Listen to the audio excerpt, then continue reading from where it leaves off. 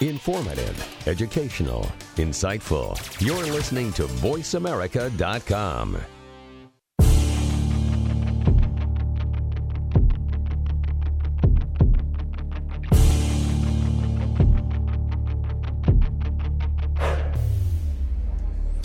Hello everyone, we are here broadcasting live from Hollywood from the Infinity Festival. If you are here in LA, come to Hollywood, come to the Infinity Festival. We have an amazing show. We are putting storytelling experts together with technologists, basically bringing Silicon Valley, and LA together. I have here with me the founder of Volumeric Camera Systems, Tobias Chen, which he has an amazing camera technology that actually can capture from all the different angles, and that is very useful for VR and AR experiences. We're going to detail a little bit more, but first, Tobias, welcome to the show. Thanks so much for being here. Tell me a little bit about what's your background? What made you to create this volumetric system? Sure. Well, thank you very much, Danilo, for having me on. And to go into a little bit about my background, about 7 years ago, when I was still in university, we're working.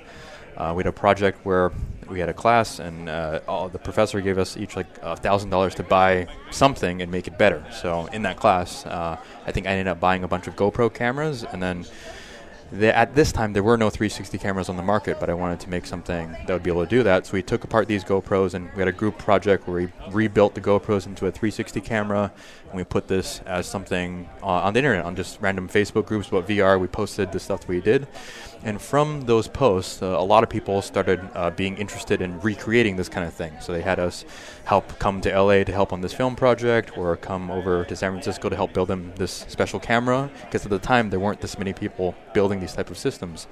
And over the past 3 years after that, I finished school, got together with a couple of my school friends, and we built a company that was able to build these custom camera solutions for a bunch of different companies out there. And in the past 2-3 years, I'd say, we kind of saw the demand for 360 going down as a result. So, just so the audience can clearly understand. So, initially, you had a lot of GoPros shooting outwards, right? And they were using a process called stitching to be able to create what we call 360 video or spherical video, which means you are basically inside of a dome. Like those dome theaters, so you feel like you can look around.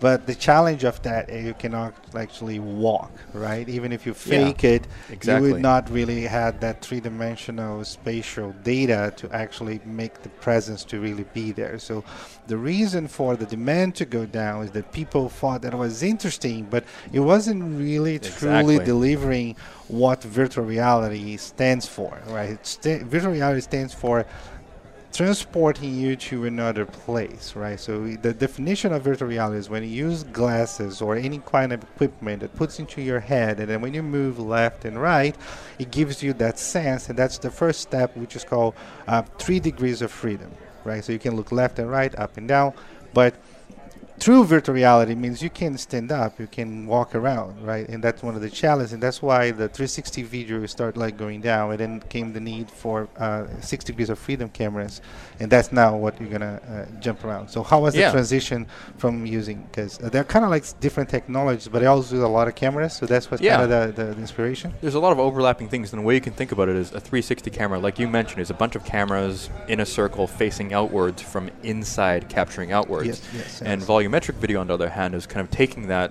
design and turning it inside out, where instead of from the cameras inward capturing outwards, you have like a sphere of cameras like shooting from all over the place, and then you basically compare what 2 or 3 cameras are agreeing as a point on space, and then it creates a lot of points, and then the points can be converted into meshes, and there's a lot of other technology, but the basic principle, right, of volumetric camera systems. Exactly. So tell me a little bit about yours specifically. Is that like gigantic like the Intel?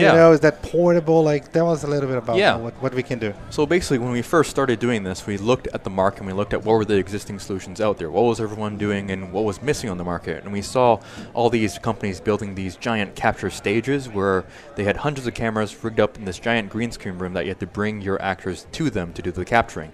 And we saw this as a huge limitation. As filmmakers and people that have worked with a lot of filmmakers, you don't always get the opportunity to bring your actors into a studio. Sometimes if you're working with someone super famous like Kanye West, for example, he's not going to spend the time to come to your studio and do a shoot, especially if you're not paying him boatloads of money.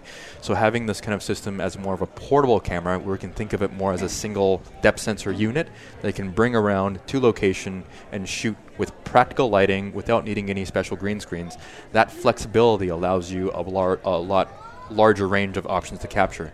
And in addition to that, we found that a lot of the existing volumetric systems were kind of capturing a stylized effect where you would get a representation of a person, but often it was very pixelated, or often you wouldn't be able to make out much details in the face. And this lack of face detail kind of draws this barrier between being able to make emotional connections with what you're seeing. It's these little facial expressions and little minutiae in the face that allow you to really make a strong bond and emotional connection with the content that you're watching and really feel empathy about it.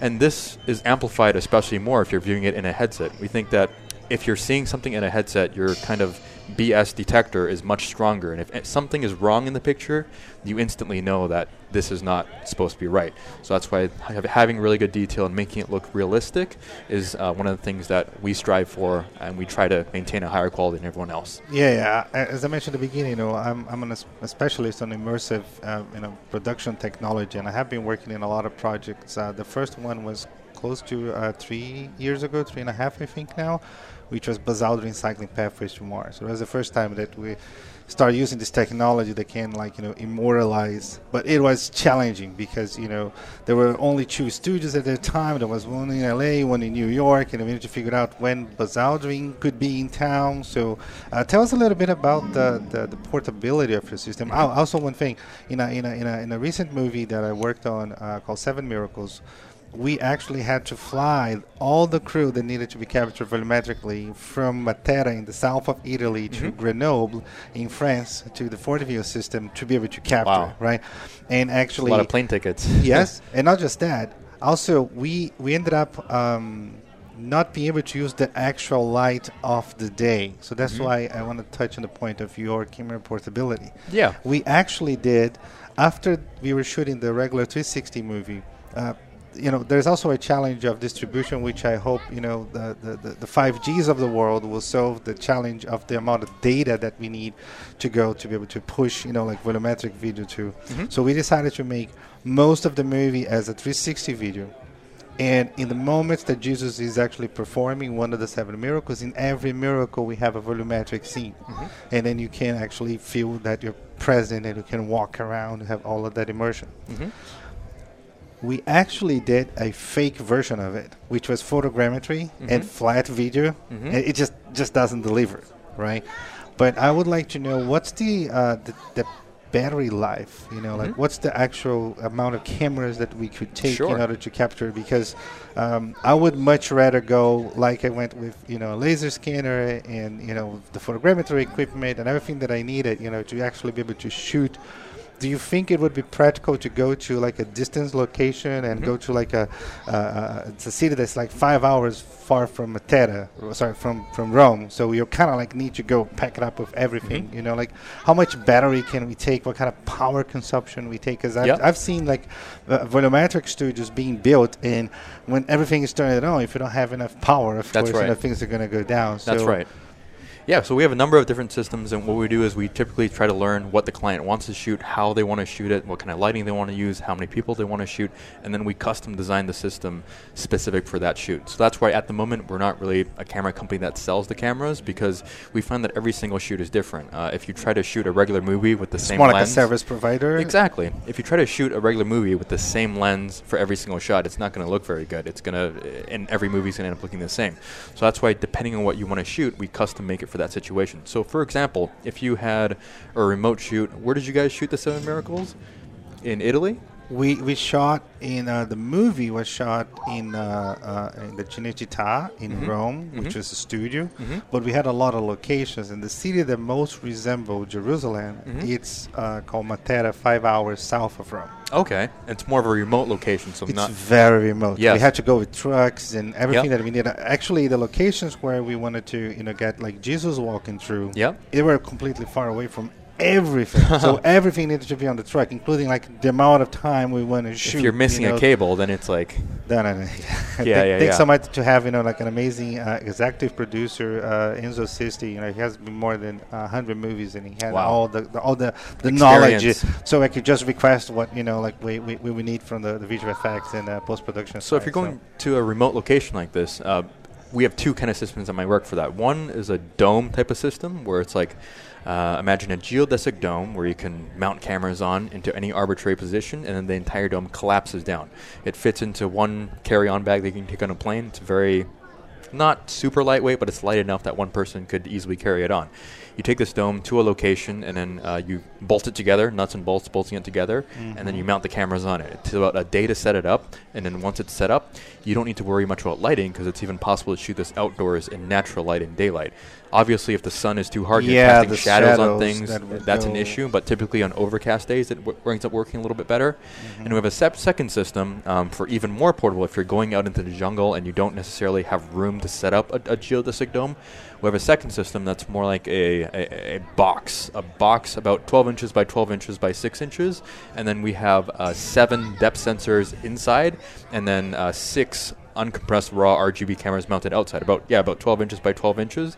And this box has a sync in and a sync out port. So what that means is that each box can be synchronized to other boxes, and you can just put these boxes all around your subject and do this capture in situ with practical lighting. In terms of battery life, each box has a built-in battery inside it, and it's about 2 hours of battery life and about 1 terabyte of recording space. So about 20 minutes to an hour, depending on the frame rate that you capture and the kind of bit rate that you capture. Okay. Once all the capture is done, typically the workflow is that we take all the data and then we offload it to Amazon AWS on the cloud, and we do our processing on there in order to send these files and have a preview of it to see on location. So you don't need to go home, do the processing, and then finish looking at the data 2 weeks after the shoot. That doesn't make a lot of sense, especially if you only have one opportunity to shoot it once. Having this kind of preview and being able to see it within hours, hopefully, of doing the shoot is very flexible. So I have worked with 8i, 40 views, Metastage, Digital Nation. Of course, we have tested a lot of the files with you. One question that I have is each one of those volumetric stage, right? They're all of so far that I worked with. There, none of those were portable. They're all spherical. Sure. Right? Can you actually line up the cameras in a path? I would tell you why. Specifically on the production side, we had a scene of Jesus walking on water, and our Jesus could only walk about 7 feet because the total capture was 10 feet. Yes.